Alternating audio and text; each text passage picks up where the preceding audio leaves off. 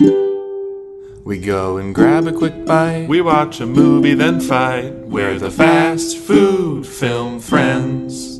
You're listening to Fast Food Film Friends, the show going off the rails and speeding toward catastrophe, hosted by a couple of twins whose fate may not yet be determined, but is likely just diabetes.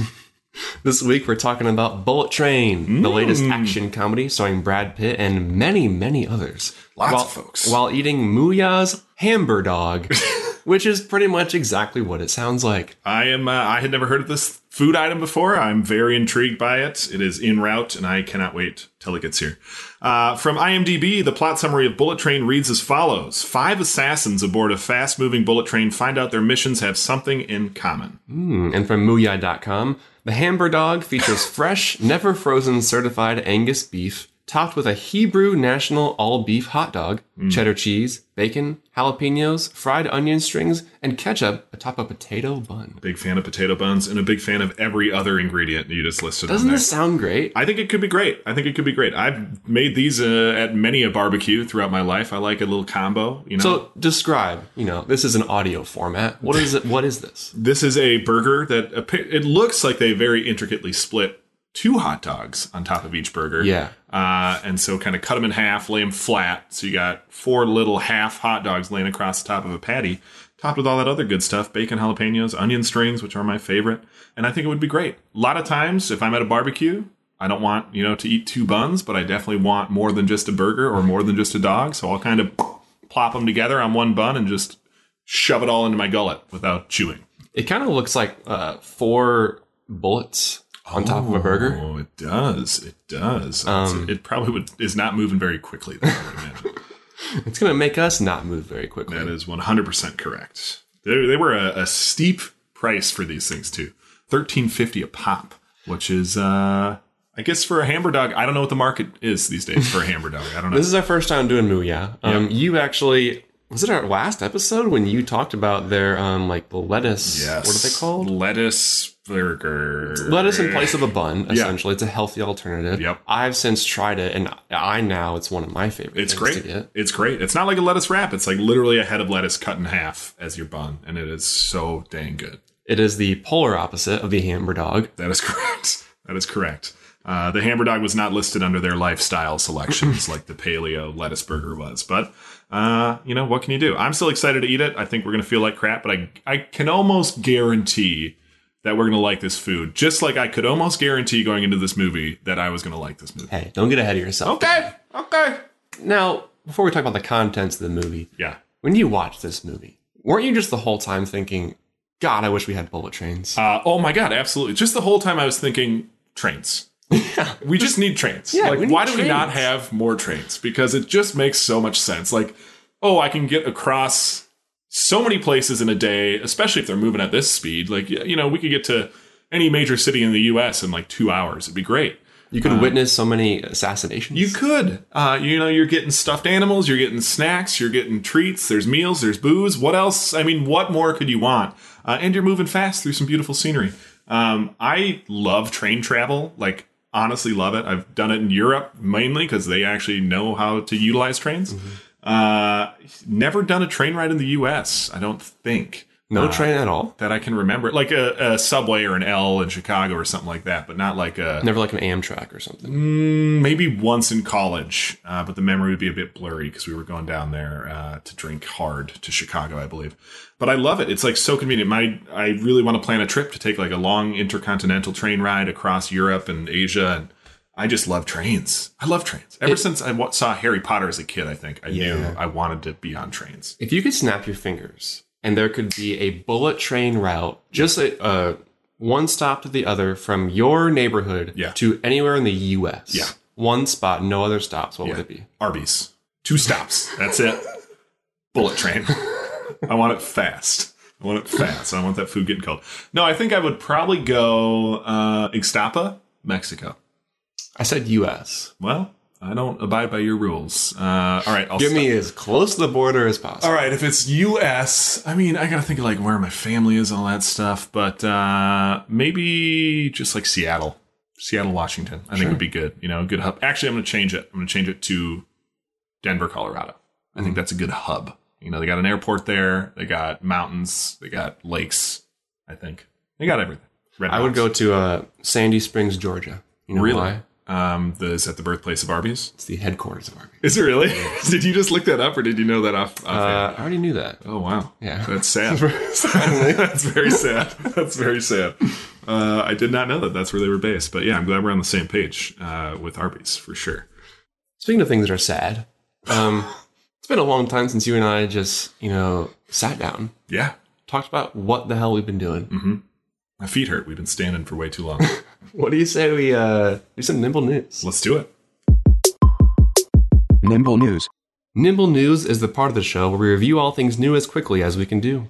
That means new music, series, purchases, experiences, even new food or movies that we don't have time for in our main discussion. Kevin, you got some locked and Oh my loaded? God, you don't even know how many new things I've been trying. I've just been trying new things all the time. I got so many. I'm going to cut it down. I can't do them all. That's too many. Let's hear it. Nathan, I was finally able to get my hands on Taco Bell's toasted cheddar chalupa. This is something that had eluded me to this point. I had tried to get it several times, and it had been sold out at several Taco Bell locations. When I say several, I mean once. But it was put on my You gotta radar. start calling like I do. Yeah, I know. I don't ever want to call a fast food restaurant because I feel like that's a line that once you cross, there's no going back. Then you're gonna start memorizing where they're all based. Yeah, and then you know all the numbers by heart, and you're just calling them to say hi. But I pulled up, I ordered it. I was like, I like a chalupa myself. I've seen them put cheese on countless objects at Taco Bell, and sometimes it elevates, sometimes it doesn't really do much. You can't tell the difference. This thing, I don't know if they're an LTO or if it's a regular menu offering that's going to stick around. Regardless, I would recommend, getting out and trying it for yourself. Because, you're going to hear what I think about it, but, it's best to discover on your own. I took one bite of this thing, and it absolutely blew my mind. It is so delicious. The texture combo of that kind of soft, chewy chalupa with the crunchy, crispy cheese on the outside of the shell, along with whatever flavoring they're putting in that melted cheese on a dirty Taco Bell grill, I imagine, that just is covered in delicious grease and drippings from other devices and things that have been on there. It exceeded all of my expectations, and I absolutely loved it. I have not gotten it since. I think it might be one of those experiences that I just want to remember my one first true time. Sacrosanct. Sure. I'm going to Google what that means right after this when it's your Nimble News. But yeah, toasted cheddar chalupa at Taco Bell, I cannot recommend enough. It surprised me how much I loved it. I put it down so quickly, it was disgusting. If you would have watched me eat that, you would have been repulsed. We've watched each other eat a lot of things. Oh, I know. That's why I'm making this very important distinction. That the speed in which I devoured it was repulsive. Kevin, I like root beer. Oh. I also like ice cream. In theory, I like the idea of them together. So I should like root beer floats, right? But I just don't care for them for two reasons. Number one, they're usually just too foamy. And it's a different kind of foam than your typical soda foam that kind of goes away after a bit. It's this more creamy foam. Yeah. You have to either work around it or just eat it. I love that foam. Airy. Second reason I don't like root beer floats. What tool are you supposed to use to consume a root beer float? You want a straw for the root beer, but a spoon for the ice cream. Using one or the other to eat the entire thing is just not ideal. You're either scooping up liquid with a spoon, or you can let it sit for a good while to let the ice cream melt, and then you just drink it all up. But when it comes to sweets, I'm not a patient guy. Sure. You know that marshmallow test they do on kids? Yes. They put one in front of them. They say, if you can wait 10 minutes without eating this, we'll give you 2. I would fail that every day to this day. I believe that fully. If I order a dessert or I make a dessert, it's because I want to eat it and not look at it. All in all, root beer floats are just not for me, as much as I want to like them. But guess what, Kevin? I was going to say, is this just a nibble on your general feelings towards root beer floats? Guess what? Someone listened. Someone heard that cry for help from me and from the countless people like me. And they gifted the world a solution. And that someone is Culver's. And that gift is their new root beer shake. Oh. It has the flavor of a root beer float made with great tasting root beer, but the consistency of a perfectly creamy, fluffy milkshake. It is a true delight. And if you need to find me anytime soon, look in the Culver's drive-thru where I've been going all summer long. Oh, man, that does sound really nice. Culver's has great root beer, too, just normally. I'm a big fan of root beer floats. I like to do a spoon-straw combo myself, just keep mowing it down. But I will say there's somewhere, I think it's A&W, that has a straw. And then on the end, it's kind of got a little dingle hanging off that's like a little miniature spoon on the bottom of the straw. So you can slurp and do a tiny little scoop. It's like a, long little skinny spoon, but it's perfect for root beer floats. It's got to be A&W, because who else is doing that to invest in those kind of things? But I think you're missing out on a lot of great root beer floats. I mean, I've had many. It's one of those things that every couple of years I'm like, I should get a root beer float. I've got to like this. Yeah. But now I know. I hope that Culver's keeps it around forever. Hope it's not an LTO, as you said. Yeah. That's limited time offering for the listeners who aren't quite in the know. Nathan, I got plantar fasciitis, which is a terrible, annoying thing in your foot, which just makes it hurt to walk everywhere. So now I can't go barefoot anywhere, including my home. This is like me complaining about root beer floats. It's very similar. I won't get into creaminess or foam at all, but very similar.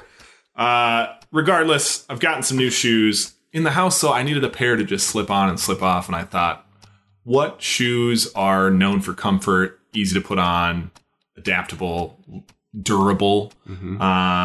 And I thought, wow, I'm going to order a pair of Crocs. Yeah, you have to. Even after years of shitting on everybody who wears Crocs, I still hate Crocs. I just want to make that clear. I don't support buying Crocs.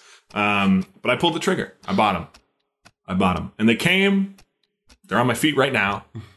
And I'll say, they're fine. I thought I had really high expectations because everyone's always like, oh my God, Crocs. Oh, my feet are in heaven.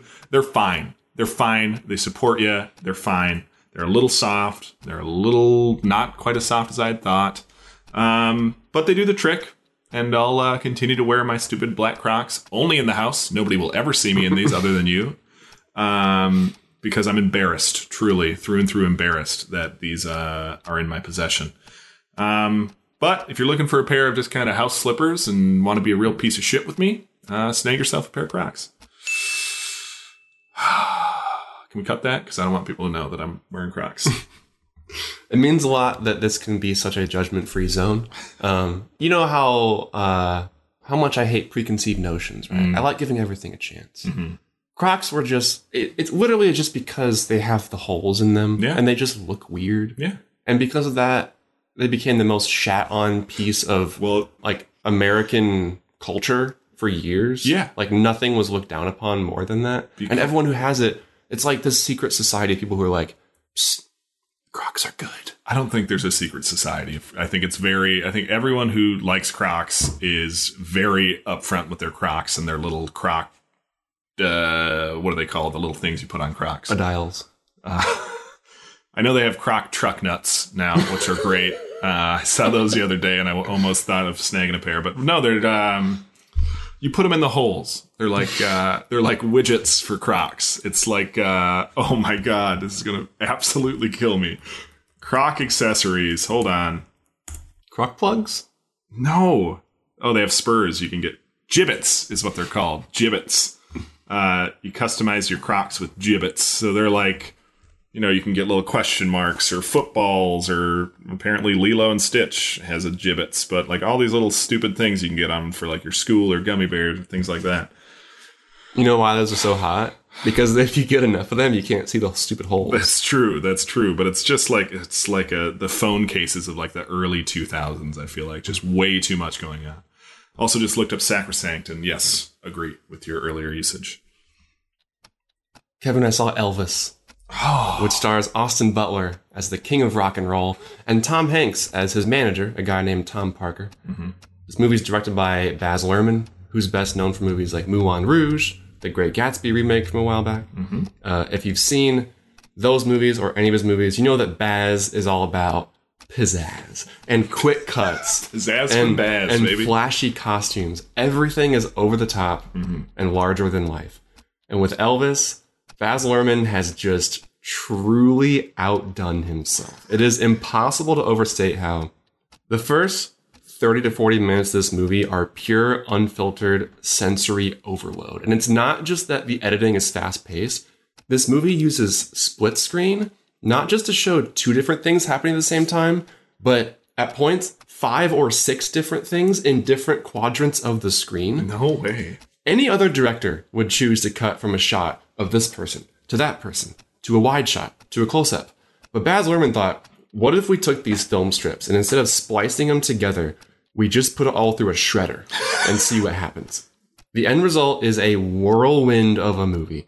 Some have described Elvis as a giant 2.5-hour trailer. Mm-hmm. I think it's more like an hour-long bender, followed by an hour-and-a-half long, actually pretty standard biopic. Like, it uses up all of its juice, flying through the most exciting parts of Elvis's life. And then when it slows down, it spends so much time focusing on this manager character, played by Tom Hanks. And it's so frustrating because Austin Butler, who's playing Elvis, is electrifying. He is on fire in every scene, whether it's a big musical performance or a more understated emotional scene.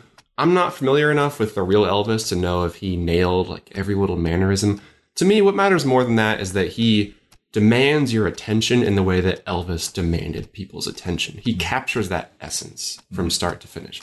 But there are so many times in this movie where Elvis is being Elvis. He's just magnetic. I'm eating it up. All the grannies in the theater with me are eating it up. And then we jump back to Tom Hanks, whose character, Elvis's manager, is so uninteresting and whose performance is bad, which I did not think Tom Hanks was capable of. Now, I don't think it's all Tom's fault necessarily. If he was in this movie for like 15, 20 minutes, I think you could just kind of shrug him off. But he has almost as much screen time as Elvis, which on one hand is kind of baffling, but I also understand how a director might be kind of anxious about relying mostly on this young actor to carry a movie like this. So Baz Luhrmann probably thought initially, just to be safe, we're going to put this fresh young guy alongside a veteran, Tom Hanks, who everyone loves and who always, at a minimum, is good in every movie. So the two of them will kind of share the heavy lifting. And there won't be too much pressure on Austin Butler. But what we got instead is this great star-making lead performance sharing the spotlight with this wet blanket with a bad accent, which is just so unfortunate. So in 6 months, when Austin Butler gets nominated for an Oscar, check out Elvis. And if you fast forward through the Tom Hanks scenes, I won't tell anyone. I'm really excited to watch this movie now. I've been like, I did not get out to theaters to see it because it just didn't really pique my interest by any means. But I've heard all similar things. Like, it's, if you like Baz's style, it's just nothing but that. And I like a Tom Hanks in a fat suit. You know, I'll probably even enjoy those parts. But wow, I'm intrigued. I'm mostly intrigued by your review. You did not turn me off from it at all. You actually turned me more onto it. I mean, it's a very interesting movie. Yeah. And like, even for the performance alone, it's worth watching. Okay. I just don't think it does what it's trying to do. Fair. I wish it was trying to do something different. Yeah. I will tell you that the theater I saw it in, like I said, very old crowd with me, and they were loving it, which was such a great way to watch this. How could you tell? Were they like audibly, like, oh my god, turning up the oxygen tank a bit to give the group behind me? A couple times in the movie, they were kind of whispering to each other very loudly, like they didn't understand lines or something. And then, like 2 hours into this movie, one of them asks a question of the other, and the guy goes, "Tom Hanks."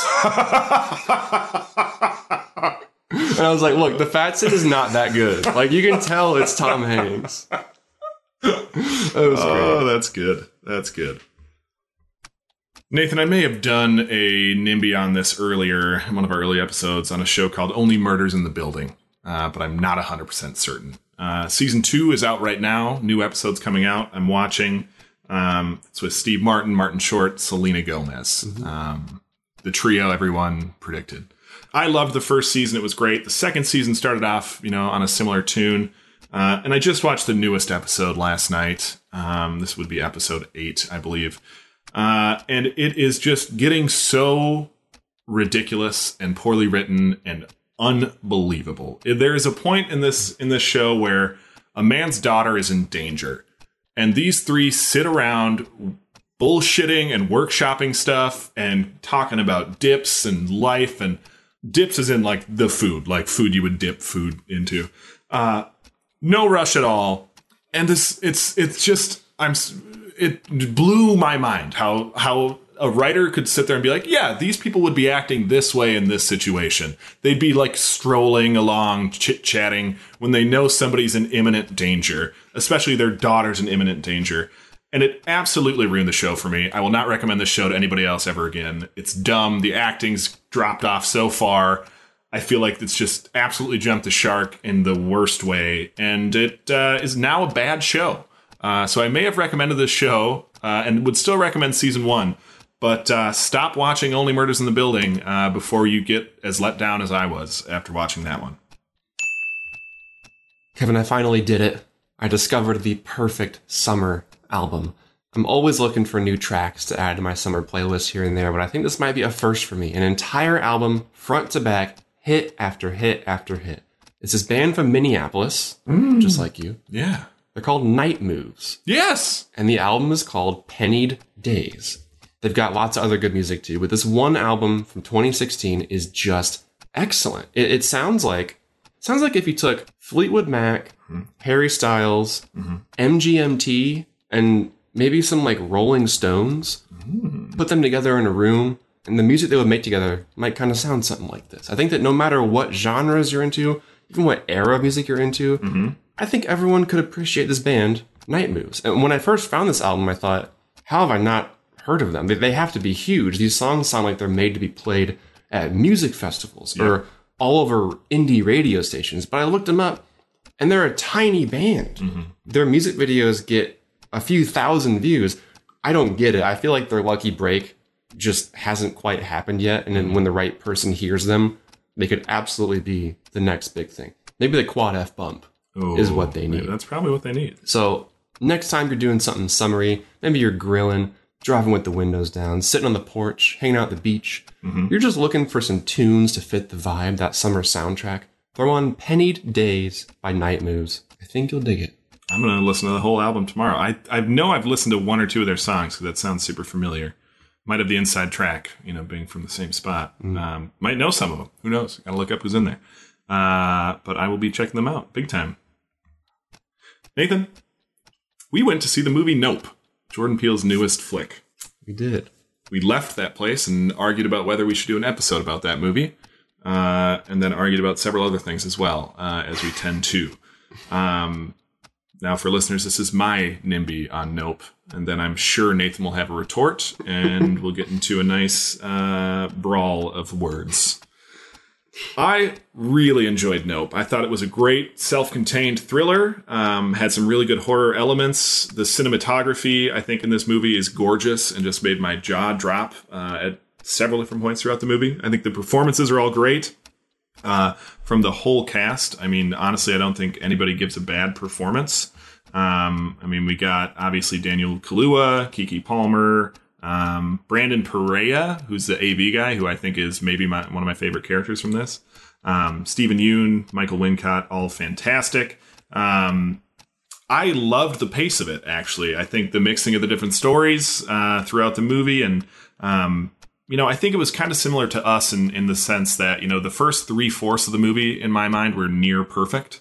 The last fourth was a little farther from perfect, but not nearly enough to ruin the whole thing. And I just thought that, the overall message of, trying to capitalize on spectacles and try to tame wild beasts and things like that to make money and the results that follow. I just really enjoyed it. I really enjoyed it. I know you didn't, and I have no idea why you did not. But I'm excited to argue about that for the next 30 to 40 minutes. But overall, Nope, I think is definitely worth seeing in theaters. I think it was a very fun ride, and I would highly recommend Nope. I would recommend Nope.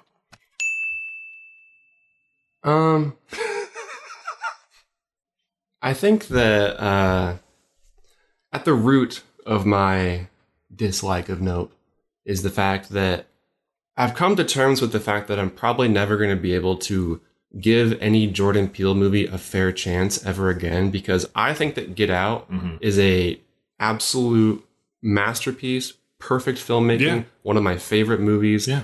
I cannot believe what a good movie it is. You feel the same way about Moulin Rouge and Baz. Negative.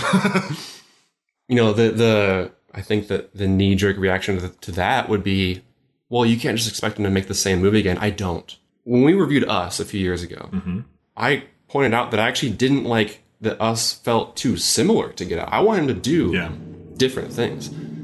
I do not at all mean to say when I say that I'm judging him unfairly for Get Out that I want him to make the same movie again. I want him to do whatever he wants to do. Give him all the money to do whatever he wants to do. Yeah. I think that the uniqueness of Nope is what I like the most about it. That's all that I appreciate about it, was the fact that, like, there's no other movie that's really anything like this. No. And that's awesome. No. And it does look, I want to be just distinct about this. The cinematography, this IMAX, like, you know, it's on these plains, these mountains, it looks amazing. Yeah. Now, you mentioned that these themes of it being about, we're not going to go into spoilers or anything, but it's largely about how we are obsessed with documenting things and exploiting things. And these characters, I think that they're fun characters. I mean, Daniel Kaluuya, I think, is literally one of the best actors of his generation. Like, he's great. Fully agree. Keke Palmer is very fun to watch in this movie. I think that they're what they do in this movie, I don't understand why I'm supposed to give a shit about where this movie ends up. I think that the climax is supposed to be really powerful, and I felt like that's what this movie's all about, is them doing this thing.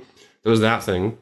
Also, there's this recurring, almost unrelated subplot about a monkey. Yeah. That it's totally related. That's okay.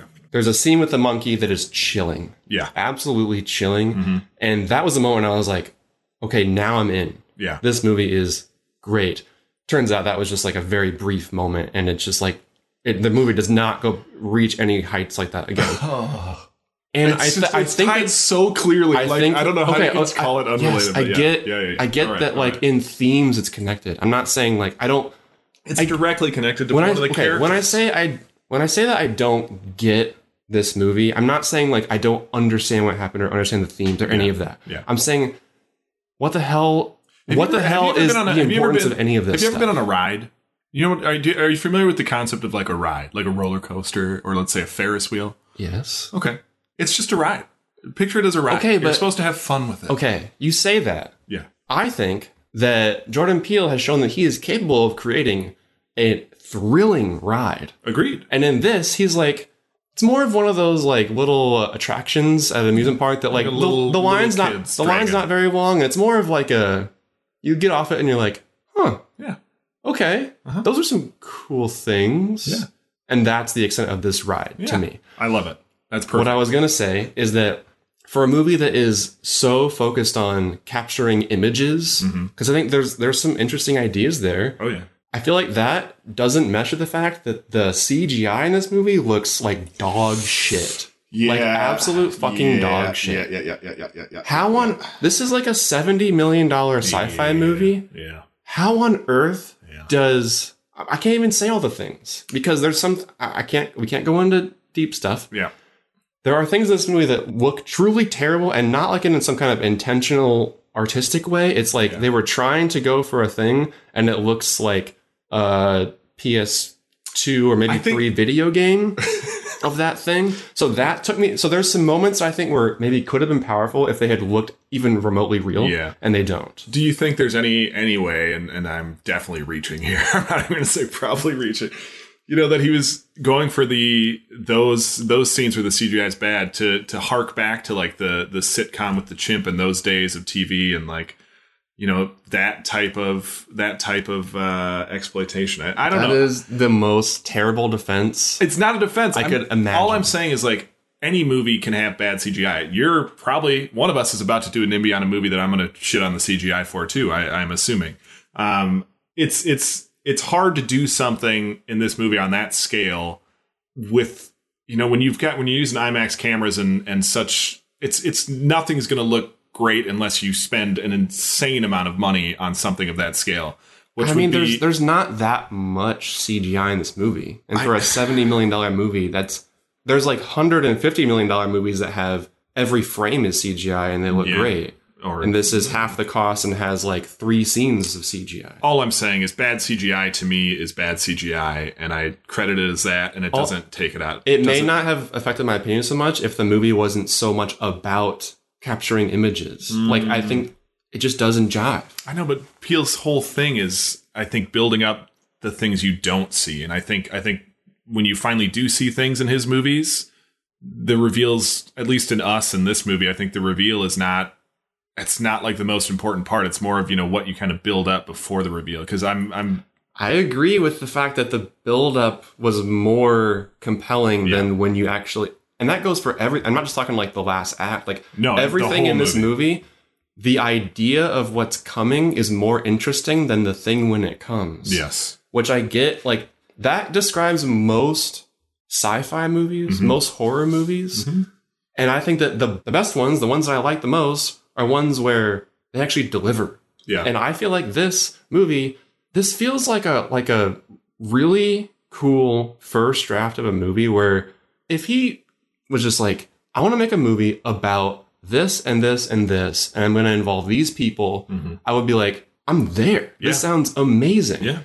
And I feel like this is just like idea salad thrown out, and none of it is actually executed in a way that is a good story. I just feel like it's such a weak story. Oh my God. I disagree with that completely. I think the story is so excellent. I mean, the Stephen Yeun connection from the childhood bit, but even if he was totally cut out of it and it was just Keke Palmer and Daniel Kaluuya, that story alone to me, it's not a chapter book. It's more of it's more of a novella. It's more of a comic book, if anything. I don't know. I don't know how you don't like the story. That is what baffles me the most. The CGI I get. The story I think is great. I think it's such a nice beginning, middle, end. Boom. Perfect. I love the story. I don't know what... We're not keeping it very nimble, let me tell you that much. I don't know how, without going into more detail, we can... I think we just felt differently about specific things in the movie, and I want so badly to like things, especially from people who I know can make incredible things. And I feel like if some no-name director made this movie, I'd be like, did you hear about this cool movie? That there's a lot of cool stuff in this movie. People should pay attention to this. But instead, I'm like, man, is this just going to be this guy's career? It's a very Shyamalan-esque career where he comes out hot with an incredible crowd-pleasing movie that is so tight and sharp and sets out to do a thing and does it so well, and then goes on to make movies that are progressively more and more just like a genius who won't listen to anyone else because he feels like he doesn't need to. I see in him what has happened to someone like Kanye in his music, where it's like a person who is capable of artistic greatness. Because they've reached those heights, they then feel like, I can kind of just do whatever I want. And there is something interesting about a filmmaker just kind of doing whatever they want. Yeah. But I'm just going to judge his stuff unfairly because he made something that I think is... I want to Men in Black memory erase your knowledge of Get Out and then have an honest conversation about this film with you, because I feel like it would be so different. If it was if this was somebody's directorial debut, you would be like, what I'm saying. What an awesome creative movie, great story. Sure, the CGI, but it's his first time. You would love it. And but also, that person in that scenario wouldn't have gotten $70 million from Universal to make this movie. He was working within the constraints of a very small budget horror movie, and oftentimes constraints breed great art. I agree. This is, like I said, like Shyamalan, like so many great creators, once the reins are off and they start making whatever they want to make with whatever resources they can get. Yeah. I hope that Jordan Peele, I hope it doesn't take him 20 years to do what Shyamalan has finally done in recent years, which is take an idea for a movie and just do that thing well, instead of trying to do so many things and not being able to string them together into a single enjoyable movie. I think I would say that's exactly what he did with this one, but we're talking past each other at this point. I'm trying to do nimble news, Nathan. All right. This is not an episode on Nope. But either way, I think we can agree that you should go see Nope, so you can tell us what you think about it and tell us who's right. I agree that it's a very interesting movie. I'm not trying to argue that like no one should see this. I agree. I know. I'm just trying to justify because you set this up that I don't like this movie. I didn't want to do an episode on it because frankly, I knew that all we're going to do is talk past each other and that all I'm going to do is unfairly judge this thing, which is why I don't want to have an hour-long discussion on it because we're just going to do that for an hour. All right, well, let's cut it here at 57 Now, minutes. I'm going to talk about something minutes. that I think might get you as heated. All right. Kevin, to coincide with last month's release of Minions, The Rise of Gru, Jesus Christ. IHOP debuted their all-day Minions menu, featuring a plethora of items that are basically just yellow, like the Baba Banana Pancakes that are topped with Minion sprinkles, or the Minion OJ Splasher that has mango syrup and lemon lime soda mixed in. I mean, orange juice is already yellow. That seems a little overkill. There's also put a little blue curacao in the bottom to look like pants. There's also Get me in the IHOP headquarters. Is all I'm saying. Where are they headquartered? You know. There's also the Cinnaminions, which are donut holes drizzled with cream cheese icing and served with eggs. They don't even look like Minions. They're just cream cheese balls. What are they doing? But there's one item on the Minions menu that actually sounded potentially good. Gru's Evil Steak Burger, which is a black Angus steak burger piled high with sauteed jalapenos, serrano peppers, onion, hickory smoked bacon, pepper jack cheese, mayo, and for that extra dash of yellow, sharp cheddar mac and cheese on top. Jesus Christ. Listeners who have not yet seen this can check our Instagram at Fast Food Film Friends for a photo. I had considered suggesting this burger for a main review, but after seeing the mound of lactose, I think it might have actually killed you. It could have. So I took one for the team on my own time. Appreciate that. First off, I'll say, IHOP knows how to cook bacon. They know how to grill onions. Those components alone made this burger enough of an enjoyable meal, unfortunately. The mac and cheese was missing any discernible flavor whatsoever. The peppers also didn't taste like much. I was just kind of confused. I'm assuming that Gru himself developed some kind of device that absorbs flavor. Yeah. He tried stealing all the taste from this burger. That's why it's called evil. But it only half worked. So you're left eating good bacon and onion mixed with bland minion brains. Deserves a name. Evil Steak Burger. Best to stay away from it. Just order a second platter of Baba Banana Pancakes instead. Jesus Christ. Nathan, I've been watching a lot of TV recently. I've been really slacking in my movie viewing. Although I have tallied up some movies that I'm going to do some NIMBYs on probably next time. I got a couple more movies to watch. I'm going to do a whole set. But in the meantime, I've been finding myself enjoying the 20-minute run times, watching 7-8 episodes at a time. And I recently got fully caught up on, and I'm now watching the new episodes of What We Do in the Shadows. This is a show based off a movie, What We Do in the Shadows. Taika Waititi and I believe Jermaine Clement, two of my favorite New Zealanders, created. The movie's great, What We Do in the Shadows, but this show is so goddamn good. Like, I could watch it over and over and over again. It's a vampire show, but the farthest thing from like True Blood or anything like that you could ever imagine. It's pure comedy, and the newest season is, if you know Mark Prosh, the yo-yo master who pranked people, or I think his name is something in The Office. He's the guy who says, "Has gum gotten mintier lately?" And it's one of my favorite characters of all time. He's in a few other things too, but in this season, he's in every other season as an energy vampire who like bores people and then absorbs their energy and life force instead of drinks blood. And he comes back this year as a baby. He comes back as just a baby. He's died and is reborn as a little toddler, but it's got his full adult head on this toddler body.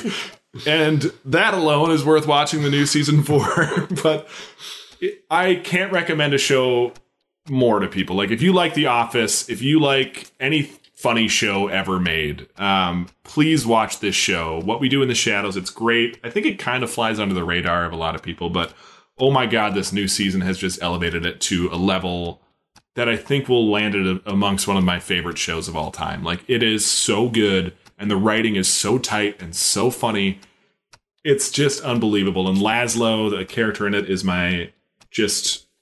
who I would be if I was a vampire. And I hope you all watch it and love it as much as I do. I just wish I could share it with everyone in the world. If I could, I'd walk around with a screen mounted to my chest, and it would just be playing What We Do in the Shadows at all times, and people could just watch. Kevin, I watched Prey. The latest movie in the Predator franchise is now streaming on Hulu. It takes place in the 1700s in the Comanche Nation, which would soon become the American frontier.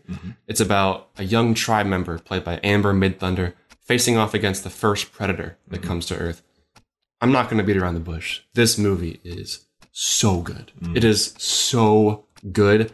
I cannot recommend it higher than anything that I've seen, at least since Top Gun. The fact that Prey went straight to Hulu is a bummer for two reasons. Absolute tragedy. Yes. It makes me angry to the point where I am getting warm. First reason it's a bummer, obviously, this movie would be a great experience in a theater. It looks fantastic. It is a tense thrill ride. But the second reason it's a bummer is because when you hear the words straight to Hulu Predator prequel, you probably assume it sucks. Yeah. Or at least that it's nothing special. And generally, that's probably a fair assumption. But in this case, you're wrong. Really, because this movie is awesome. Predator, insert any word after, you're going to think it's a pile of shit. Yeah. The only reason it went straight to Hulu is because of these weird negotiating terms in the Disney-Fox merger that incentivized Disney to keep the movie for themselves on Hulu, because if it had been released theatrically, it would have later streamed on HBO Max instead. Basically, it's a bunch of corporate bullshit that gets in the way of people being able to enjoy a movie the way the filmmakers intended. That all sucks. But on the bright side, it means that anyone can watch Prey at home right now on Hulu, and you absolutely should, whether or not you care about or have even seen any other Predator movies. There are a couple great callbacks to the original in this one, but they're purely additive. You're not missing anything if you don't catch them. All you need to know is that the Predator comes to our world to hunt, not because it needs to, but because it wants to. And the premise of this new movie about a predator in this setting, this early frontier era, is genius, because even though it's this small-scale thriller about a hunt, it's set against the backdrop of this clash of ideologies between indigenous people and European settlers about why humans hunt and the ways we try to dominate nature and each other and the ways that technology upended hunter-gatherer societies. So many big, fascinating ideas all wrapped around just a killer action movie. But the kind of action that is very purposeful in telling the story, and the kind of action where fights are won using ingenuity and agility rather than just brute force. And it is a very violent movie. There are some metal as fuck moments, but it's about violence. It's about hunting to survive versus hunting to kill. It just works on every single level. I think it is a must watch. I could talk about it all night, but we have some food to eat. Watch Prey on Hulu. It will not disappoint. I mean, a lot of people have. I think it's their best debut ever in Hulu history, which is awesome. And this movie, when I first heard, which is probably like a year or two ago, they're doing a Predator movie set in this era, I even remember posting on our Instagram like, oh my God, this is the best concept for a movie I've heard of in a very long time. It's so good. And then I heard Dan Trachtenberg was directing, who did one of my favorite movies of all time, 10 Cloverfield Lane. Yeah. And I thought, yep, absolutely. And I watched this this weekend, and I echo almost every sentiment you said. Like, the action is just so fun to watch. So fun to watch. I do think there's some real bad CGI at a few points in this movie. Like the Predator? Or no, before the Predator. You're motioning to me, I'm doing things with my hands that tell Nathan what I'm talking about. But I could see that. It didn't bother me, but it didn't bother me in Nope either. But I guess we can pick and choose. But absolutely loved it. I did. So I remembered when they said this was coming out that it would be available in Comanche dialect audio with subtitles, and I couldn't find it when I was watching it on Hulu. So apparently it's not. Like, it's a whole separate version of the movie. It's not just like something in like the caption options. So you have to choose a whole different thing. It's an original Comanche dub, which I guess has never been done before. But it's when they say original, that means that the original actors came back to do it. It's actually them coming back to re-record all the audio, and then it's subtitled. Or you can turn subtitles off and just listen. Like, I kind of want to watch it again. I do too. And just with the Comanche dub and with no subtitles. Because, and it's just like, there's not much dialogue. No. It's so much storytelling through action. It absolutely is. And even, even in the English version, there's no subtitles for the French trappers. Right. Which I love when movies put us in the shoes of other people in the movies who are like, I don't know what the hell these people are saying. How would I know? And I'm going to watch the Comanche dub for sure, because I think that's just insanely cool.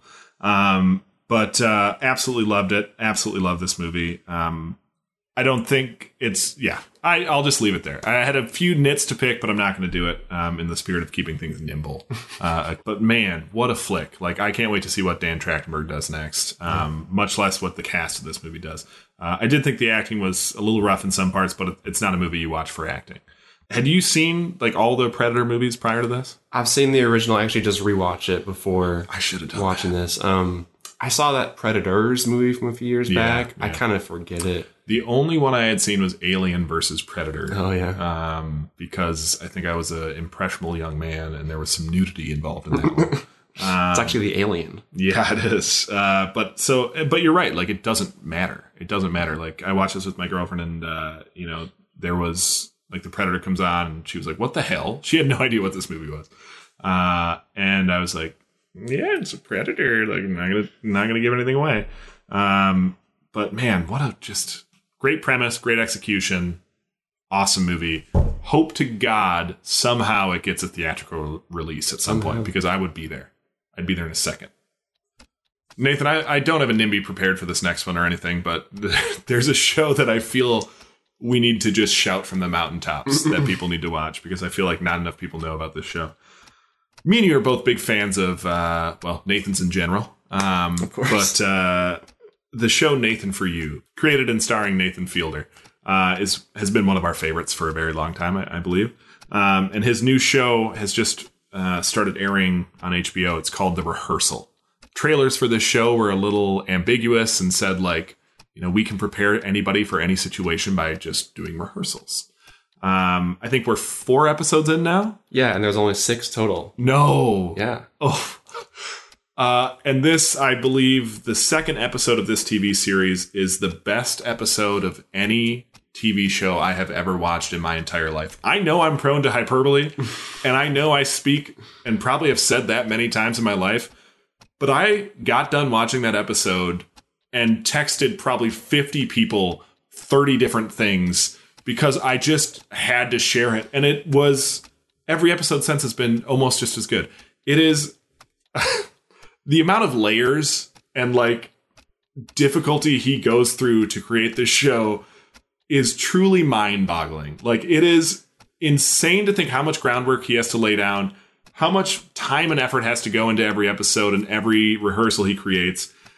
And it's just, it pays off in spades. Like, so many times in every episode, I can't believe the things I'm seeing on screen that real people are doing. I can't believe it. And then he gets them in these situations and like they continue to astound you. The people, I don't know how he finds the people he gets on the show, but it is the best social experiment I've ever seen. It is the best comedic show I've ever seen. It's the best dramatic show I've ever seen.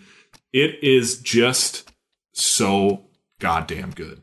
I don't know how else to describe it, but I need more people to watch it so I can talk to more people about it, because The Rehearsal on HBO should be put in a museum. It should have its own museum, I think. I think that there's things that he builds in this show that will probably remain in museums. God, it's just amazing. It is. Watch it. Just watch it. So this is on HBO. Yes. Here's what I'll say about this. So Nathan For You is my favorite show of all time. Unrelated to the name. Yeah. Nathan For You, for those who haven't seen it, is a show where Nathan Fielder, who is a deadpan comedian, he can deliver the most ridiculous dialogue and be totally monotone and quiet and not break. Yeah. The epitome of a straight man in comedy. Yeah. He goes to business owners, small business owners, and he comes to them and he basically is like, I have this show where I help businesses. Yep. And I'm going to propose an idea to you. Okay, they do this show. Yeah. He proposes to them the most absurd idea you have ever heard. But he delivers it so straight that they don't understand that this is a Comedy Central show. Yeah. They don't know it's supposed to be funny at all. Mm-hmm. They think that he's serious and that he's actually a business guy who's trying to help them. And so they all say, okay, we'll try it. Yeah. And they try it and hilarity ensues. Yes. Like, what are some of the best? Dumb Starbucks. Yeah, he goes to a coffee shop and tells them, using parody law, we can call ourselves Starbucks if we call it ourselves Dumb Starbucks. And that became like a national news story. Yep. He went to a liquor store and said, we can sell to minors if we keep the alcohol until they turn 21 after they buy it. He went to like there's a gas station rebate. Oh, people can save money God. on gas. And then in order to redeem the rebate, they have to go on like a day-long hike. Yeah. It is absurdity. You need to understand it is pure absurdity.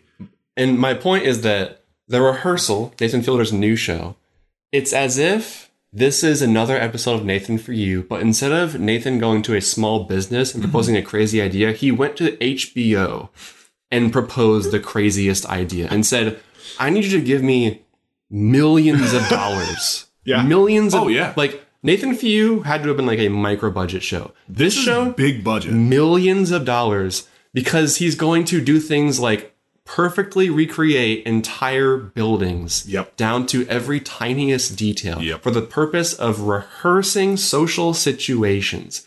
In the first episode, the premise is it's absurd, but it's fairly straightforward. I remember watching that first episode a few weeks ago and thinking, how is this show going to be a whole season? Like, I feel like this is just like a good episode of TV. I enjoy it very much. It's so funny. But like, are we just going to do this a bunch of times? And then the next episode, you realize I have no idea what I'm in for. No idea. And with every subsequent episode, he has done curveballs. You said that the second episode was one of your favorite things of all time.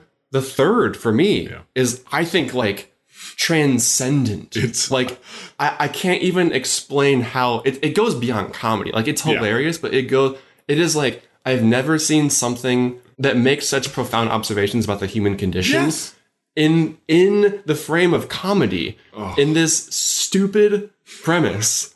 And God, I cannot wait to see how this ends. Oh my God. I have no idea how it's going to, but Nathan Fielder is a genius. The 100%. rehearsal is complete must-watch television. I don't care how many shows are on your watch list. No. Clear it. Clear your list and watch the rehearsal on HBO. I would recommend if you are new to Nathan Fielder, maybe watch like a few episodes of Nathan For You before you jump into the rehearsal. Get up to speed with his pace and like his whole shtick, because I feel like if people are like unaware of what he is and his style and they jump into the rehearsal, they might be like, what is wrong with this guy? That's fair. But and I mean, you'll enjoy them. Nathan For You, you will love every single episode you watch. And the rehearsal is just, like you said, it's unlike any other thing in the world. It is just astoundingly good. And I just want everyone in the world to watch it, because it just blows my mind. And I'm literally beaming right now because tomorrow is the day I get fed another slice of this delicious pie. I'm jonesing for it. It has been years and years since there's been a show that I am like, the minute it's on, I'm watching it. Literally Friday nights, I'm like, I have to watch it right now. I've watched 2 Friday mornings. I wake up and just put it on in bed, and I think, what a better way to start my day than this. Like, it is, it's just so good. It's just so good. Well, that's all the time we have for Nimble News. That was a tight one. Now let's get to those Hamburg dogs and Bullet Train. Bullet Train. Oh, God, I forgot about that one. Just a reminder, the Hamburg Dog features fresh, never frozen, certified Angus beef topped with a Hebrew National all-beef hot dog, cheddar cheese, bacon, jalapenos, fried onion strings, and ketchup on a potato bun. I'm ready to go. Let's do it. It's interesting they didn't do any other condiments, but I kind of like, sticking with just ketchup.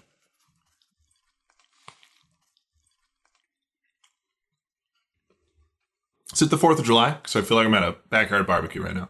Yeah, this really does feel like a homegrown creation. Mm-hmm. Your friend just was like, hey, you got to try this. Hey, bro. Put a hot dog on a hamburger. Is it the, I'm getting a little bit of like maybe a sourness at the jalapeno. It's the Hollies. Yeah, the Jollies. So they're not too spicy. They're more of a... I got a little heat from some of them. Okay. I mean, I will say there's a good amount of Jollies on this. The hot dog flavor is fully overpowering the burger flavor. And that's credit to Hebrew National because they put out a good dog. The burger is basically tasteless. There's bacon on here too that I'm not really getting much flavor from. I'm tasting dog, I'm tasting potato bun, and I'm tasting cheese and Jollies. How about this bun? Oh, I love this. This is a big, could have been a real mess of a burger, and I feel like this potato bun is holding it down. I love potato buns. I'm all for potato buns. Every barbecue I go to, or every barbecue I host, it's potato buns. And if I go, I bring my own. We're going to be full boys after this. Like, just look at how much meat this is. It's a lot of meat. I mean, it's good, though. I like this amount of meat. This is what I'm looking for in a burger. Bacon, I'm just totally missing, though. I'm not tasting or feeling the bacon. I literally feel like I don't see It's underneath the patty for some reason, and it has soaked into the bun. Yeah, it's really thin bacon. That's disappointing, because everything else I've had from Muya has been... Yeah. Size hasn't been a problem. And in this case, Nathan? Some dinky bacon. But, I mean, in the grand scheme of this meaty sandwich. I mean, for $13.50, though, I'd expect a little better bacon. But, inflation these days, who knows? Seems like they got a nice crisp on the dogs. Like I can almost feel the crispy skin of the dogs. Yeah. It's that light pan fry. Yeah. Probably frying it up like a college student in a single little tiny frying pan. I mean, that's not something that you do very much with hot dogs. I mean, of course you grill them. You get those char marks on the outside, but you don't get that flat, completely pan fried. Yep. And it's good. It is good. What a simple creation. They don't overdo it on the condiments. It's all pretty well balanced, texture-wise. Oh, yeah, there's ketchup on here, too. Mm-hmm. Cheese not doing much. No, it's not at all. But there's a lot of other flavors in here. I mean, this is something I would have made late night, some night, when I got home and had leftover stuff from a barbecue. I would have slapped this together. And would have been just as good then. But it's a treat. It's nice. It's interesting that you say that, because... There's a lot of great things we eat on this show that if I ever wanted something like them, I would just go pick them up. But this is something that I might just make at home. Do you think that you would, at this $13 price tag, that you would get this again? Or do you think that you would rather... I will never pay again for this. Yeah, you would just whip one of these up. Because you would maybe adjust the toppings to be exactly what you want. Exactly. I do like some raw onions, probably. I like a raw onion. And then maybe like some pickles or... I don't know, but everything else, if I'm doing a barbecue, I'm going to have burgers, I'm going to have dogs, I'm going to have bacon, probably. So might as well just go nuts and do it myself. Because $13.50 is steep. That's higher than like a black truffle burger from Shake Shack. Oh, fuck. Why do you have to talk about stuff like that when we're eating stuff like this? I will say I'm getting towards the end. It's getting a little unwieldy. Oh, no, you're losing it. I'm losing my burger. Dog slipping out the side. Hey, give it a try with just the dogs. Tell me what you think. You like it even more? It's going to be great. Let me just... Again, I want to just say, Hebrew National dogs, I think, are unbeatable in the hot dog realm. I will eat any hot dog. I'll eat the shittiest 99-cent hot dog 8-pack you've ever seen. I'll put them down raw. But Hebrew National dogs have a certain signature flavor that is just untouchable. God, that's good. It reminds me of, like, back when I was a kid. Take a trip with me, Nathan. Back when I was a kid, my dad would go to a good butcher shop. And he would get, it was called Von Hansen's Meats. I played baseball with Zach Von Hansen as well. His dad ran the butcher shop. But they had these skin-on dogs. So it was like really good dogs and then kind of that casing that you bite through and it almost like pops, like snaps when you take a bite. Yeah. And that flavor is this. This is that. And I love it so much. It brings me back to my good old Von Hansen's days. So shout out, if you're still in business, Von Hansen's, which I doubt, way to stick with me in a core memory. They might still be around if they had thought of this. They might have been. It's a lot of meat. Way to move a lot of meat. I think we need to write a letter to Arby's right away. I got their address. And let them know that Muya is trying to say they have the meats. Because I'd love to see an Arby's take on this. What other place is striving for that crown like this? Nobody. Portillo's, maybe? That was good. That was good. Nothing astounding or new or amazing, but man, that's a good combo. I agree. That was a good burger. Not going to be like a Hall of Fame item. No. But I finished every bite. Yeah. I enjoyed every bite. Yeah. Just taste I it. had expectations, and I feel like it met them. I mean, it absolutely did. You can't go wrong. If you're just taking two great things and smashing them together, it's probably going to be fine. All we had to go off of was a picture on the Muya website. Ugh. And I had an idea in my mind. Similarly, if you've seen the trailer for Bullet Train, you know that this is a certain type of movie. Yeah. The kind of movie that's not just violent, but comedically violent. Correct. Gratuitously, comedically violent. Yes. I actually did not know it was that type of movie because I avoided the trailers entirely. But as soon as it started, I thought, okay, this is not going to be everyone's cup of tea. Yep. But it's my cup of tea. And I think it's your cup of tea. It is 100% my cup of tea. Like, to the point where if this was a cup of tea, I would get giddy when I saw it, and I'd say, how much for that cup of tea? Because I'll pay whatever you want for it. My question to you, when you walk into a movie like this, what do you hope to get out of it? And did Bullet Train deliver? A full release, and yes. No, I think... You mean theatrically? Correct. Sorry, yeah. Wide. No, I think this this type of movie, I love it so much when a movie comes out that is so self-aware and is just like, we're going to have a blast. Get ready. It's going to be ridiculous. It's going to, not all of it's going to like be grounded in reality. They're going to be people who you love, who you didn't even know were going to be in this movie, who are going to pop in to say hi frequently. And it's going to just be an absolute wild ride that has twists and turns, is still a little predictable, but has twists and turns and keeps you engaged the whole time.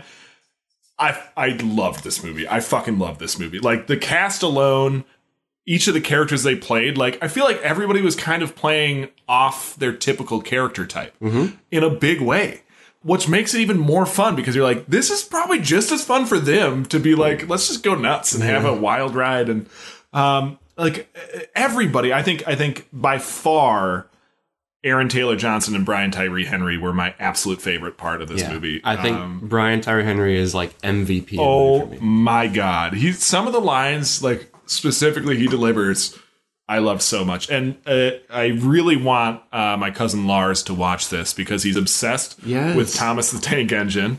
And this movie, it's a very heavy theme throughout the movie. But like, this movie's so well calculated because there's these tiny little details that carry throughout. There's this insanely intricate, tangled web of connections of all these different characters that it's almost impossible to put together until the end or until you are revealed these new pieces of information. But the format of this movie, the pacing of this movie, the length of this movie, everything about this movie, I just think is great. It's not going to win any awards. None, probably. Who cares? And I don't care because I will own this on Blu-ray at some point. I already am like this close to letting Aiden watch this movie because I'm like, you would absolutely love this movie, but it's probably a little much for him still. But my God, what a fun thing. Like, what a fun movie. And that's what, if you're looking to just like relax and just laugh and be amazed and watch some really cool, intricately choreographed and also hilarious fight scenes, like, this movie is great. This movie is just great. And I can't recommend it enough. I hope a ton of people go to see it because what a treat it is. It's been a while since we have agreed so hard. Yeah. The first words that came to my mind when I walked out of the theater were absolute blast. Yes. I cannot believe how fun this movie is. I haven't had this much fun in the theater, I feel like, in years. No. The characters are just so lovable. Even the ones who are just pieces of shit. Yes. Or used to be pieces of shit. Yep. You love them. Every character has a shtick. Yes. Like, one character's shtick is like, my family was murdered. Another character's shtick is, I hate my nickname. Yep. It is like, it feels like a sitcom episode. My favorite kind of sitcom episodes where there are all these separate subplots that become so tangled because of misunderstandings. Yes. It's like the most gory episode of Seinfeld. Oh my God. Yes, exactly. And those little like mix, like, you know, there's obviously some dramatic irony where like we know stuff that the characters don't, and you're watching like them all make these terrible decisions based on misinformation. And yes, but it just makes for it. That's what makes it so much fun. Is like we know what's going on for the most part. And like these characters are just bumbling through it, and you're like, God damn it, figure it out. And then once they finally get there, you're like, yeah, if they do. And it's filled with so many great setups and payoffs. Yes. Some of which you kind of see coming. Like you see them setting up the dominoes. Like, that's going to be so great when it happens. Yep. Some of which are total surprises. And you're like, oh shit, this person's here. Yeah. But it's all about the twists that complicate things more and more. Like, this person can't kill this person because then this will happen. Yes. It's like a Rube Goldberg of assassins. It really is. It really is. And on a moving train, too, which makes it even better. I think the setting of the moving train makes for A, great action sequences, B, hilarious comedic things, C, those scenes where, you know, you get like 9, 10, maybe more than that stops at different stations, and it's like, what's going to happen? Who's going to get on? Who's going to get off? Who's going to get off and then get back on? Who's going to be waiting outside when somebody does get off? So you get like these little mini build-ups throughout the whole movie, too, where like you're super excited because bing, those doors open and you're like, what is going to be introduced next? And every time it's something enjoyable. Every time it's something new or exciting or funny that just comes and slaps you in the face and says, yep, it's still happening. Like, we're not slowing down at all. And it's just, God, it's so good. It's just so good. Yeah, the pacing is so fast. It's so smart the way that it uses. In every time it has to transition, it cuts back out to just showing where the train is in Tokyo. It's going from Tokyo to Kyoto. And like that editing technique allows the energy to never let up. They never have to like go from one type of scene and say, okay, we're going to do something different. They just say, all right, we're on a train and we're here. We're on a train and then we're here. Yeah. And I talked about Prey earlier, how like the violence tells the story is so purposeful. This is like the exact opposite kind of movie where the action, it doesn't tell the story. The action literally is the story. Yes. And every fight, it's like a Three Stooges It really scene, is. but like with punching and guns and knives. And like every few hits in every fight is hilarious because of the way that someone hits someone in a way that's so unexpected, or like or has to use something as a weapon that's so stupid. Literally the action is comedy, and the comedy is action. It's just so wildly entertaining. It is. Like, there's a fight scene between Brad Pitt and Brian Tyree Henry that is like, it takes place in the quiet car of the train and is 3 to 4 minutes of just pure comedy. And it's, again, like, you don't expect Brad Pitt to be doing like a kind of a doofy guy who like is not good at like pretending to be other people, you know? Like he's got all the cards on his sleeve in this movie, and he's just kind of dumb for a lot of it, but like is clearly good at fighting and being an assassin. And then you throw in like the whole fate and spirituality side of things. Like, for a movie that's shallow in a lot of ways, like it's not a very deep movie, there's still a ton of different levels to this movie.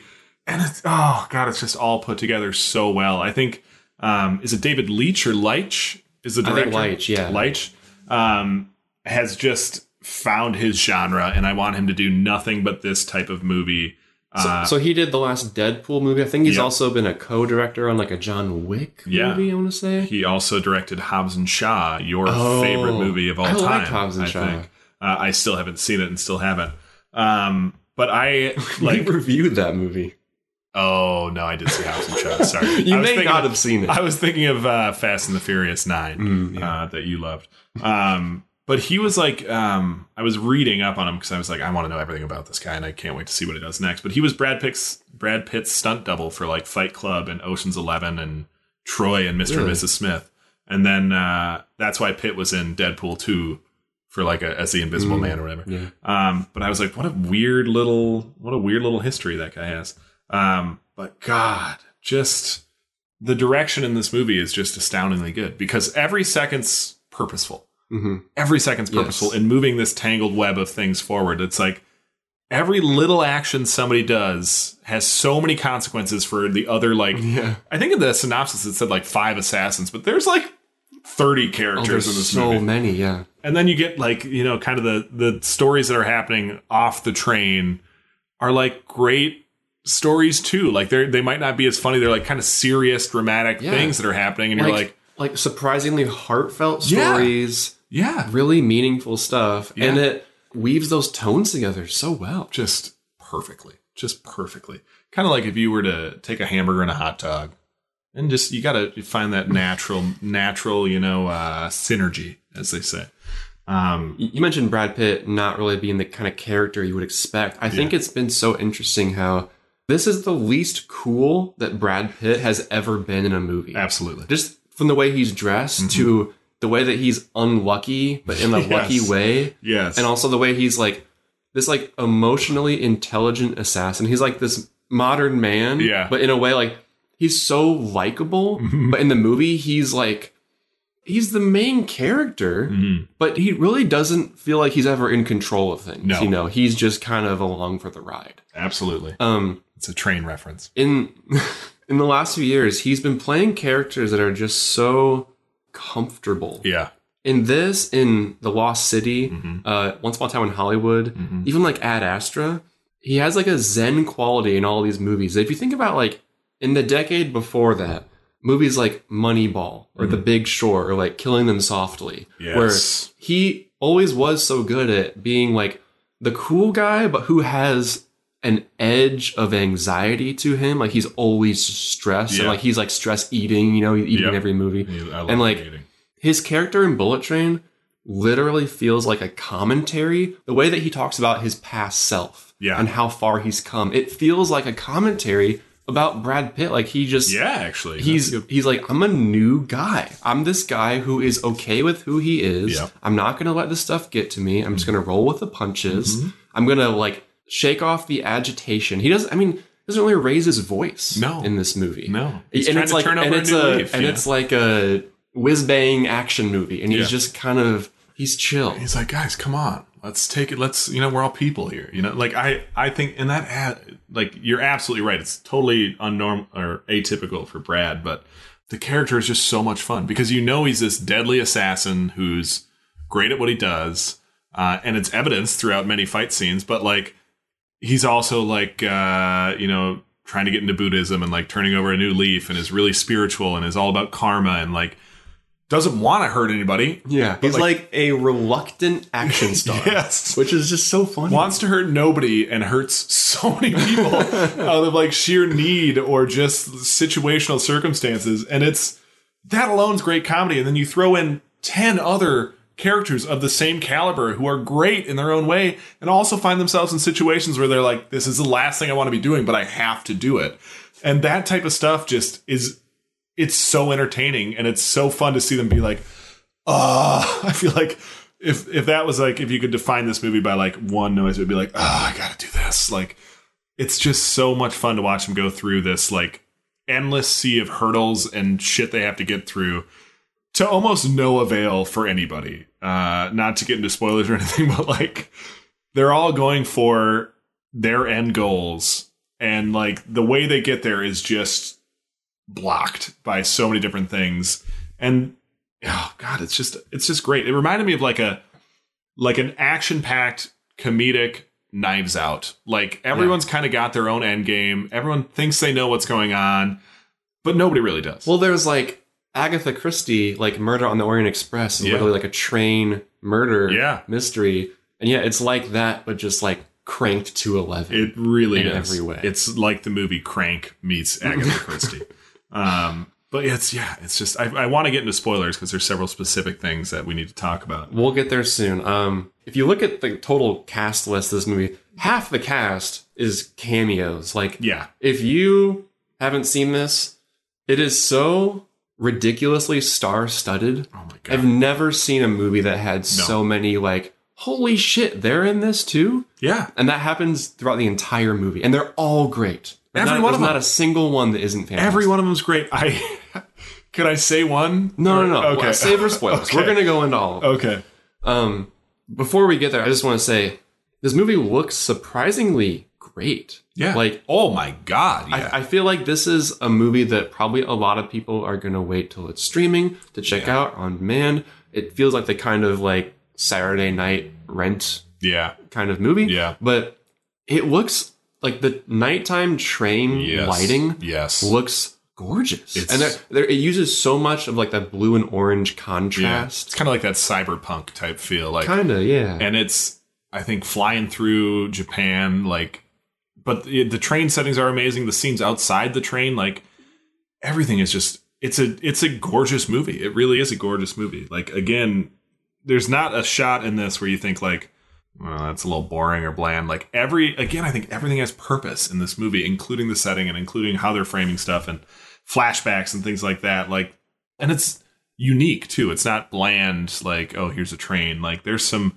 really creative camera work in this. There's some really interesting like POV shots and stuff, but I loved it. We've been talking CGI. There's not a lot of CGI in this, but when there is, I think it looks great. It does. It absolutely does. It does. Like they put some time and money into this. I don't know what the budget was for this movie, but probably pretty high given the cast list alone.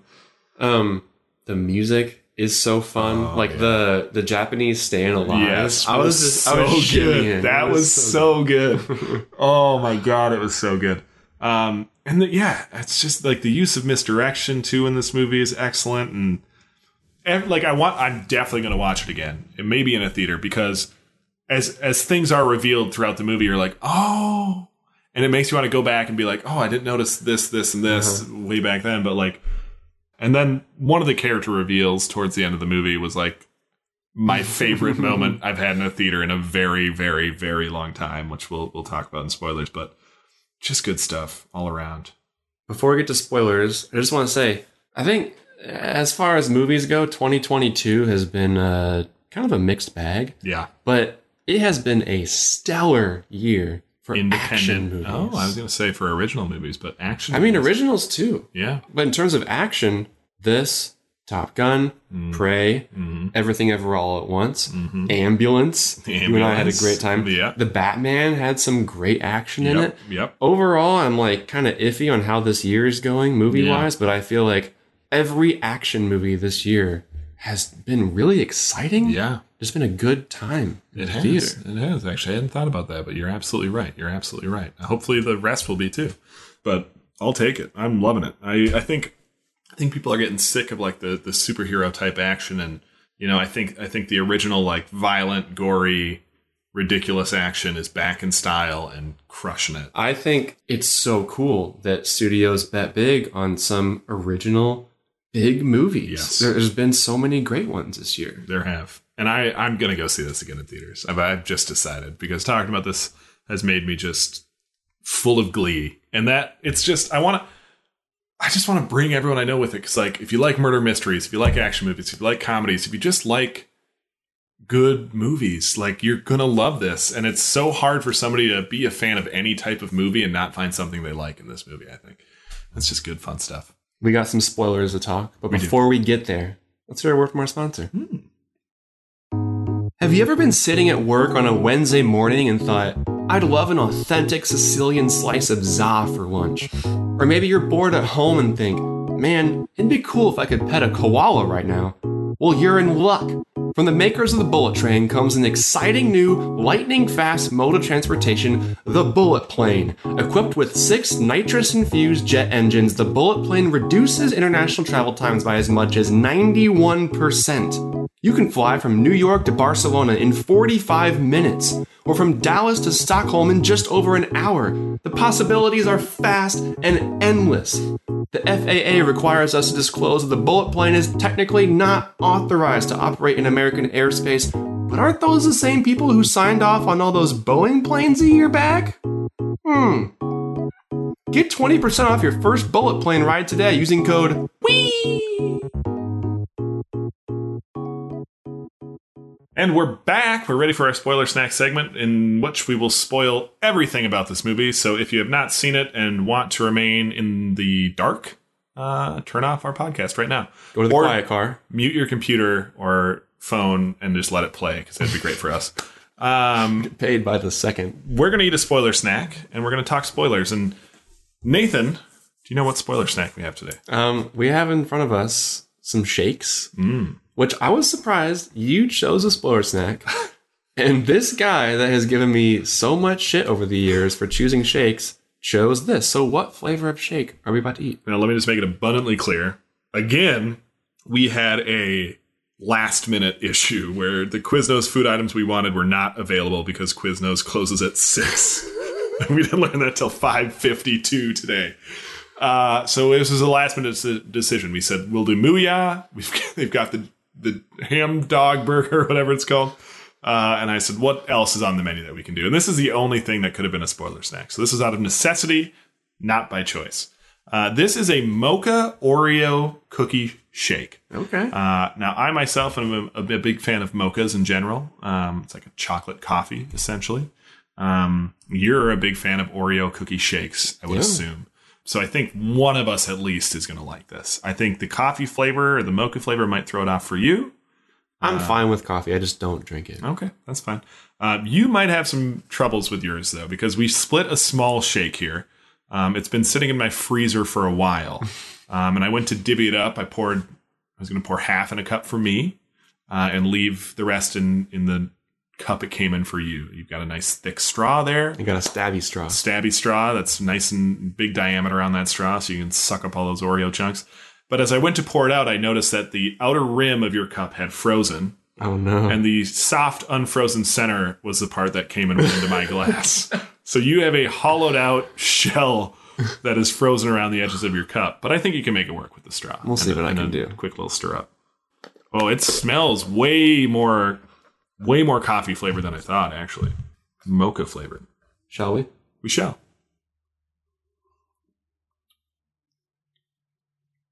Oh, Daddy likes that. That's good. Oh, that's good. That is really good. You don't normally get like a coffee Oreo combo, but that works crazy well. I just got like a whole half of an Oreo cookie too.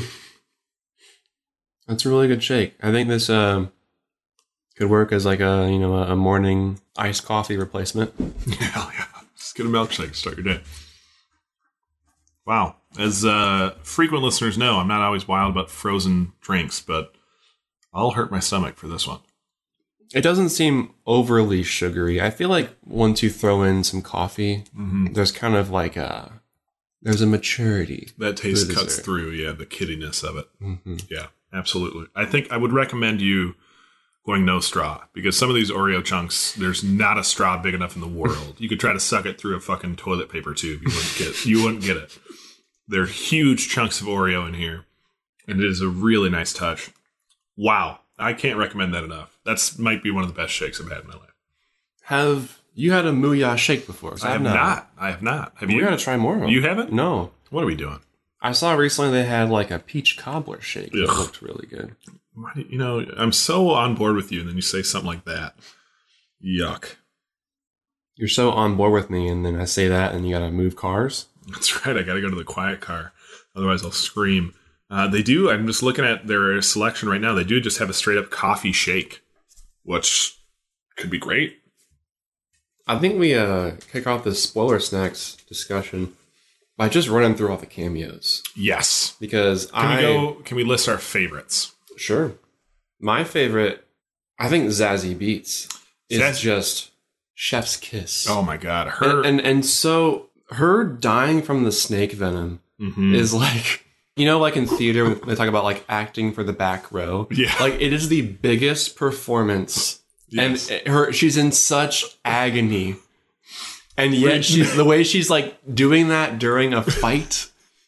And knocking everything off a shelf she possibly can, like looking at it. And while Brad Pitt sits there punctuating it with like can I get you water? Can I hold your hand? Like, oh, you don't have another dose of the anti-venom.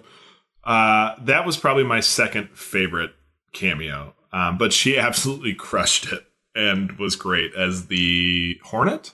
Is just the Hornet is so goddamn good.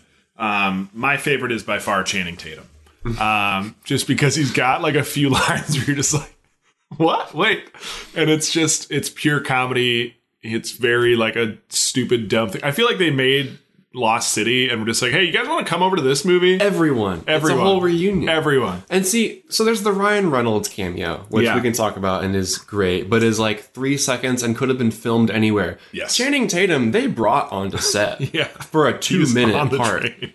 But it's so funny. And he comes back again later on, too. And it's just like, oh, my God, it's so good. His lines are hilarious. I think the biggest surprise to me was Bad Bunny being used for like 2 minutes. Yeah, he's headlining some promotional materials. You think he's like a main character. Yes. And he basically gets a flashback and a fight. Yeah. And it's a good flashback. And a good fight. Yeah. But yeah, then he's gone. And you're just like, that's like one of the biggest musicians like in the world. The biggest right now. And he's just like, it's like a 10-minute part. Yeah. It's tiny. It's tiny.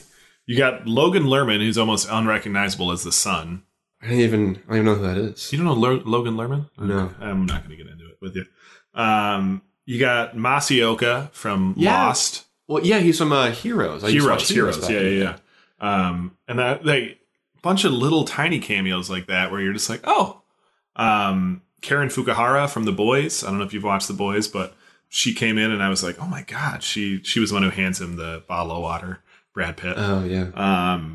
It was just great. Just all these little tiny ones that were so damn good. The Ryan Reynolds one is so funny because it's one of those setup and payoffs that you don't even realize is a setup. Like the joke in the beginning about Carver being sick. Yeah. And Brad Pitt having to be there. Like you just think that's like a throwaway joke. It's just like a dumb assassin thing. And then you find out that's the whole reason he's in this situation is because of this misunderstanding. And Ryan Reynolds just takes one look back at the camera, and you're like, that motherfucker. Well, it's just like once the the White Wolf, is that his name? Or the White Death? White Death says, Carter. And he's like, Carter? What? You're just like, it all kind of clicks and you're like, oh my God, the whole movie's based on misunderstandings, and like that is the biggest misunderstanding. Also, the reveal of Michael Shannon was just one of my favorite movies I've had favorite moments I've had in a theater in a super long time. Because the whole time I'm just like waiting. Yes. This person has to be a huge actor. And it has to be. And then you're like, Michael Shannon? Michael Shannon to me is the funniest actor out there. Like all of his interviews and stuff he does in real life, I'm like, I would love to hang out with you because you just seem like you're absolutely hilarious and don't care at all. And him taking this role and then just coming in like the last 10 minutes and killing it. I mean, he does great. He's so good. Is so goddamn funny. Like that, when it pans up to his face, our theater like erupted in laughter. People were just pumped for it. But my God.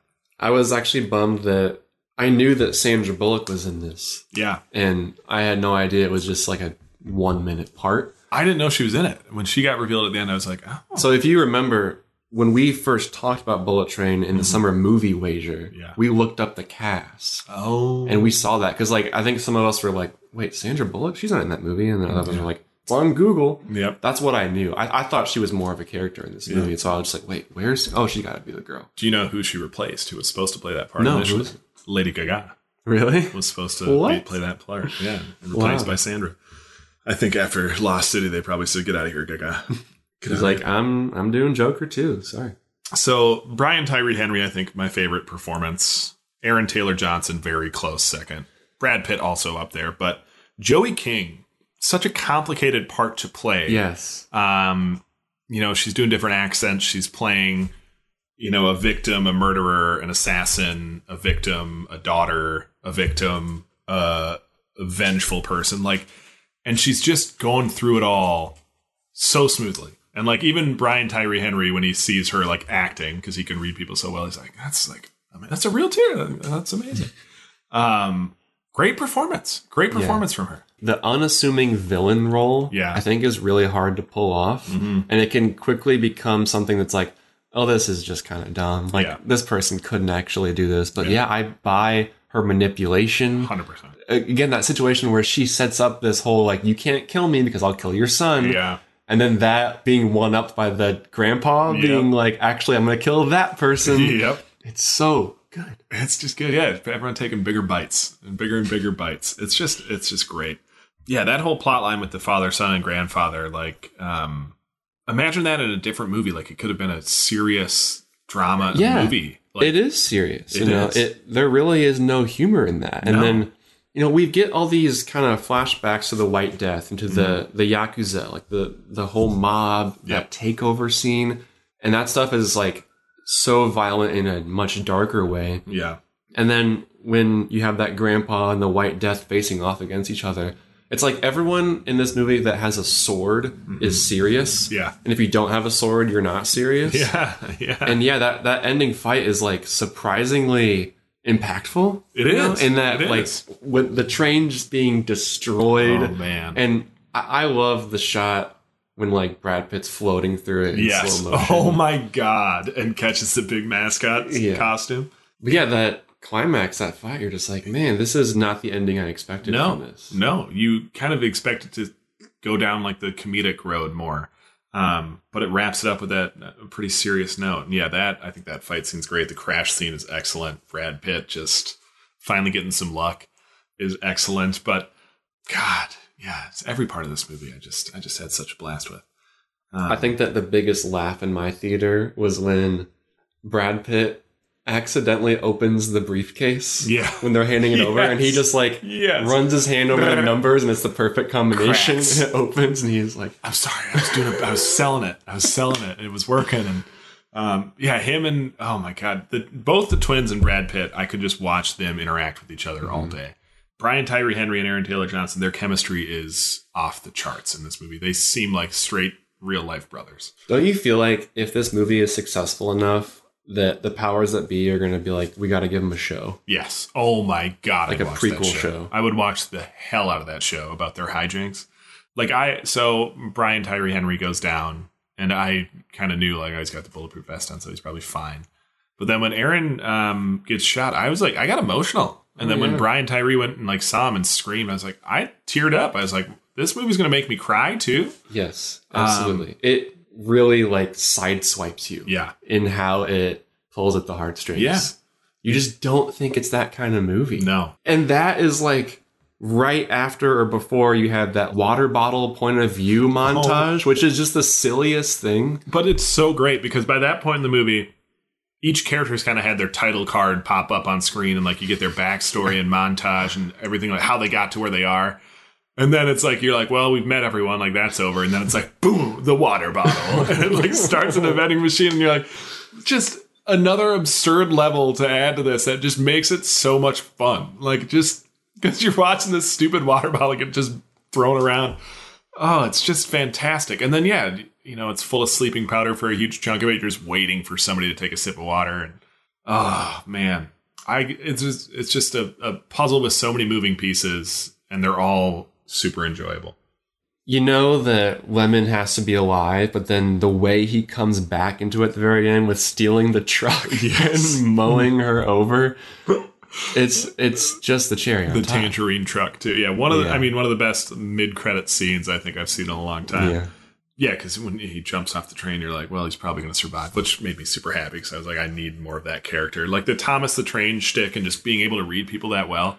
When when he's got Joey King and he's like, well, you're the Diesel, so have to kill you, you know? Like that, his line delivery in that scene is one of my favorites. And then like just the sticker. Yeah, when his brother finds the Diesel sticker and it's just like holding it there. And I had the biggest smile on my face when he found that sticker, and you're just like, oh, Joey King's fucked in this scene. Like he's going to absolutely kill her. And it's just like, oh, he's just looking at her like, Diesel. It's just, I need my cousin Lars to see this to tell me if the characters are accurate. I thought about it the entire time. Yes. Yeah. But man, just what an absurd device to use in an adult movie with all adult characters. Like this guy just loves, that's how he learned to read people. Everyone's one version, one tank engine from Thomas the Tank Engine, and to just be putting stickers on people throughout. Like, what a genius storytelling device. Like who comes up with that? And who okays it? Because it seems so dumb in theory, but it works so well in this movie. It's just insane to me. Like you have to imagine that they had to get that signed off. Somebody. The Thomas the Tank Engine people? Somebody, I would assume. But I absolutely loved that whole bit. Like trying to find the Diesel and Brad Pitt being like, I'm not the Diesel. Like the difference in how much people know about Thomas the Tank Engine, the various characters. Like, oh my God, just fantastic. Do you have much else to go over? I mean, I feel like we've on one hand, I feel like we've touched on everything, but I also feel like I'm going to watch it again and be like, man, we forgot like 20 things. Oh, we absolutely are not remembering everything. Get the biggest group of friends you can and go see this movie. Because the audience reaction and like the theater reaction throughout this whole movie is electric. Like there's laughter, there's crying, there's gasps of shock. Like people, whenever somebody dies unexpectedly or after like being introduced a minute earlier, like it's just so fun to be in a room of people who are all feeling that at the same time. It's just excellent. That's just excellent. This one. I'm glad that, we took us a while to figure out which movie to review. Yeah. And at first, I wasn't so sure before I saw this if this was going to be substantive for discussion. But there's nothing like a gush sesh. Nothing like it. Nothing like it. Yeah, I mean, it's, it's funny because we're both on Letterboxd. That's how we tracked which movies we watched. And I'm friends with I follow like a bunch of critics on there and people who I agree with. And one of people whose taste I usually trust gave it 2.5 stars and said it was over the top and a barrage of silly jokes and bloody action, which like, why give that 2.5 stars? It sounds great. And like this really long review and gave it 2.5 stars. And then another person I follow who I trust their taste just had a short review, 2 words. It just said, had fun. And I thought, I want to be that. I want to be that guy as opposed to the guy who's nitpicking this movie. Like, I had so much fun with this movie. And I hope that everyone who goes to see it has as much fun or even half as much fun as I had. Yeah. Because I was loving it. It's just don't overthink it. Go in there and have a good time and go home and think about how much fun you just had. Like, it's not an award winner. It's not going to, sweep at the Oscars or anything. But man, it is an explosively good time. And I absolutely love it. That's all I'm going to say. End it. Shut it down. Dump it. Speaking of explosively good times. Yeah. You can find more of our episodes on Spotify, Apple Podcasts, Anchor.fm, wherever podcasts are found. Literally anywhere. If you like what you hear, want to support the show, leave us a review wherever you're listening. It's the best way to support this endeavor of ours. You can also grab some of your very own Fast Food Film Friends merch at fastfoodfilmfriends.com or on every bullet train. We have little kiosks now. We've got a little mascot walking around, handing out little stuffies. Little filmy. That's right. And foodie and filmy. Fasty? Frenzy. You don't want to be fasty, let me tell you that much. It's very lean, unnervingly lean, skinny, fasty. Also, you can follow us on Instagram and Facebook at Fast Food Film Friends, Twitter at FFFF Podcast. You can email us at fastfoodfilmfriends@gmail.com. Let us know what you want us to eat or watch or just talk about in general next, and we'll try to get to it. There's a little bit of a drought in the movies coming up in the next month and a half. Yeah. So really, let us know if there's something that you think, I want to hear you guys talk about this. Let us know. Yeah, Mrs. Harris Goes to Paris. Who knows? Could be anything. Could be anything. Let us know. Get at us. We're all over all those things. Until next time. Farewell. I want to watch Bullet Train right now.